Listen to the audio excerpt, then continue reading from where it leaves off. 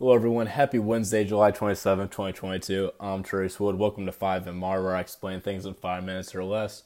Today, we're going to be talking about The Gray Man, which is now streaming on Netflix. Again, this movie recently came out, I believe, last Friday or Saturday.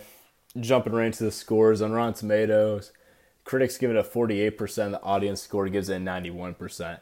I want to pay attention to those. I think the critics is way too low and the audience is way too high.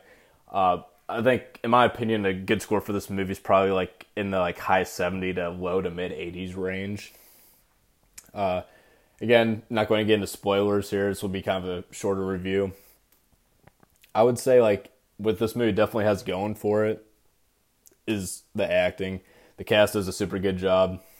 Ryan Gosling in the lead role is extremely good. Who I think really steals the show though is Chris Evans when his character is introduced as the antagonist. You can just tell he's having a lot of fun with the role. It's kind of hard to really explain the story without giving away too much.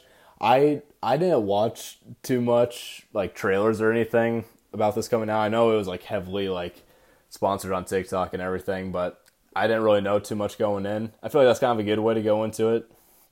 I mean, obviously it's an action movie. It's directed by the Russo brothers, and if you don't know, they do. Not sure all the Marvel movies they've done, but they've done the Marvel movies, so that'll tell you it's going to be action-packed. It's also a thriller. There's mystery aspects to it.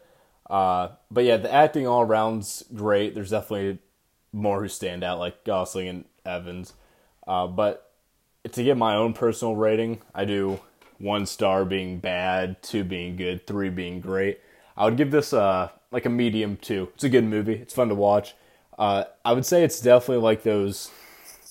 I don't know, those kind of cheesy 80s action movies that your dad might think's really cool or whatever. Yeah, I feel like it's kind of paying homage to those. It's kind of, I don't know, you might see aspects of some early 90s, late 80s action movies in here.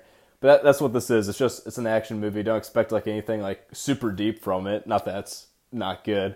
But yeah, I'd definitely give this a medium 2. It's an alright watch. Again, it's just now streaming on Netflix, so definitely check this one out.